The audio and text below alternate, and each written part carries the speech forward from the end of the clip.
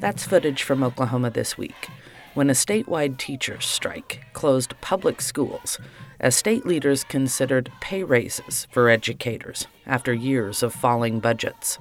The walkout came more than 70 years after what many historians think was the nation's first organized teachers' strike that took place right here in Minnesota. That story on today's edition of On Minnesota History with Curt Brown, whose column appears each Sunday in the Minneapolis Star Tribune newspaper. I'm your host, Jennifer Johnson. Bundled in sheepskins, thick boots, and wool scarves, more than 1,100 St. Paul teachers and principals walked out of all 77 public schools and into the 3-degree chill of picket lines on November 25th, 1946. Curt Brown says many historians consider that walkout 72 years ago to be the first organized teachers' strike in the nation. Some people claim the Chicago teachers beat them to the punch by almost a half a century. There was a 1902 strike in Chicago, but that seemed more of a protest over a discipline case than an organized strike that led the way to the teachers' union's success across the country. Two St. Paul women, both born nearly a generation apart, led the 1946 charge for higher wages, smaller class sizes, and school building upgrades during the landmark strike. The chairwoman of the Teachers Negotiating Committee, Tish Henderson, was born in 1902 in Superior, Wisconsin. Her father, Bud, worked as a foreman at a horse stable. Only a year after Henderson's birth, Irish-born Mary McGuff started teaching in St. Paul. By 1946, she was the 61-year-old principal at Jefferson Elementary School. Principals belonged to teachers' unions until 1971. Henderson, who was 44 years old during the strike, was known as a no-nonsense negotiator who chain-smoked cigarettes and skipped wearing hats most ladies wore in the 1940s. McGuff, 17 years her senior, was prim, proper, but equally tough. Cheryl Carlson is a former St. Paul school math teacher who wrote her doctoral dissertation on the strike. She said that McGuff was a skilled public speaker whose dress, demeanor, intelligence, and knowledge of parliamentary procedure earned her considerable respect from public officials. While both women were intelligent, assertive leaders, Carlson said Tish Henderson's outgoing style effectively complemented Mary McGuff's formal manner. Somebody said at the time that one of them made the snowballs and the other one threw the snowballs. Although McGuff had no formal position in the union, she became the teacher's voice, appearing on radio broadcasts to articulate why teachers were striking. One retired deputy superintendent said no one wanted to go one-on-one in debates with McGuff because she could, quote, cut politicians to shreds and do it in a very ladylike fashion. Henderson, in contrast, was adept at working behind the scenes. Few people are aware today of the contributions that Mary McGuff and Letitia Henderson made in 1946 to improve the public schools.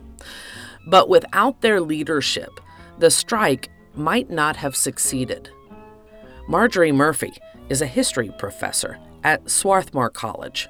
She studies labor history. They were also looking forward to kind of breaking that barrier to negotiating so that they could move from a kind of moral suasion that had been the central way in which school teachers had bargained before to collective bargaining as was known in the new labor movement that had grown in the 1930s.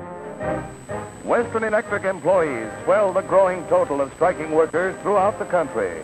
Thousands of New York Telegraph workers also walk out and picket Western Union buildings. The St. Paul teachers' strike was part of a wave of worker walkouts in 1946.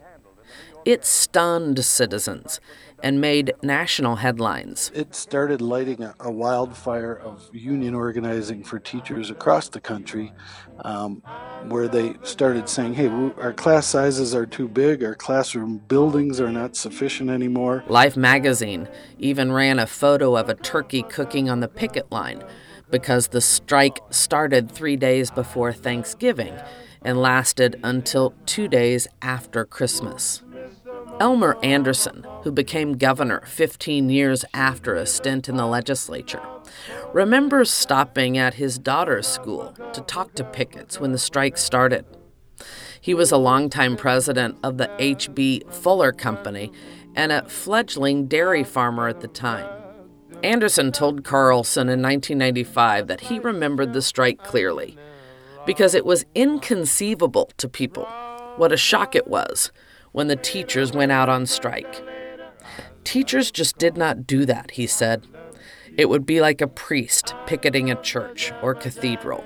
It was absolutely unheard of. Everybody was in a state of turmoil.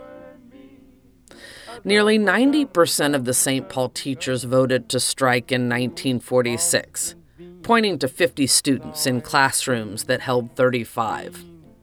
Textbooks weren't free, and teachers often footed the bill for children who couldn't afford them. Libraries and buildings hadn't been upgraded for decades, and bathroom conditions were decried. Only Atlanta paid teachers less among bigger cities.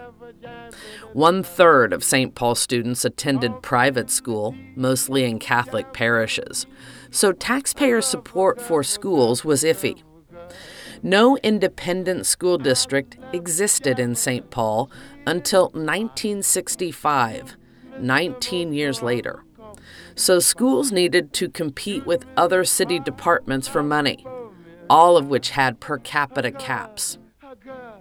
From the beginning, the striking teachers enjoyed both strong solidarity and widespread public support. I think everybody realized that teachers were underpaid. The schools were starting to slip from a building standpoint. They haven't been updated since early in the 1900s when they were built.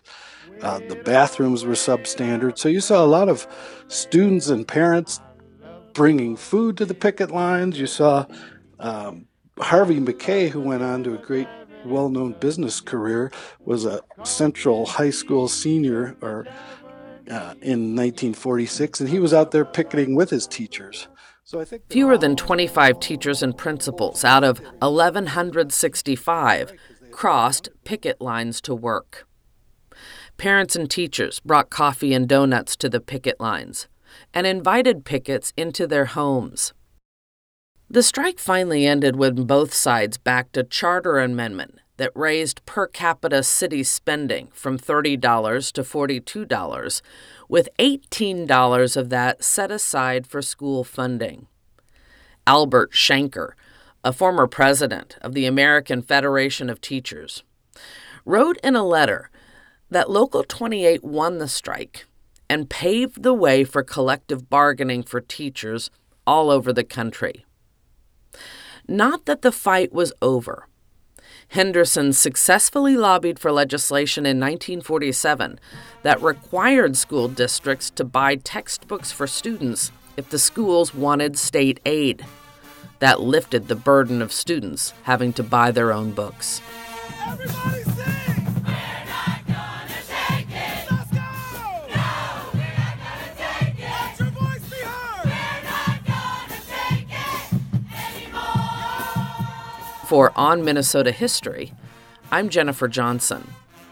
On Minnesota History is a podcast based on the column of Curt Brown, whose work appears each Sunday in the Minneapolis Star Tribune newspaper.